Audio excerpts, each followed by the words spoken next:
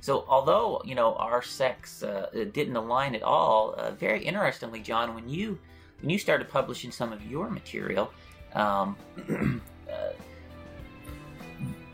people from Voice of God started reaching out to me over at our sect of the Message, and there were some interesting exchanges of information there, and so I do know, John, and I absolutely believe that efforts are being made to shut you down and different things. I too work in technology, John, as you know.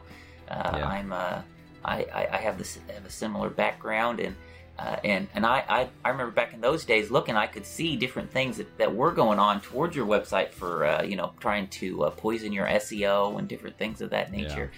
And that was interesting stuff. And I remember when your YouTube channel got taken down, I was still in. I said, "Well, praise the Lord, John's came around to the truth." That's how I looked at that. But I realize now, no, they used tactics to get rid of it.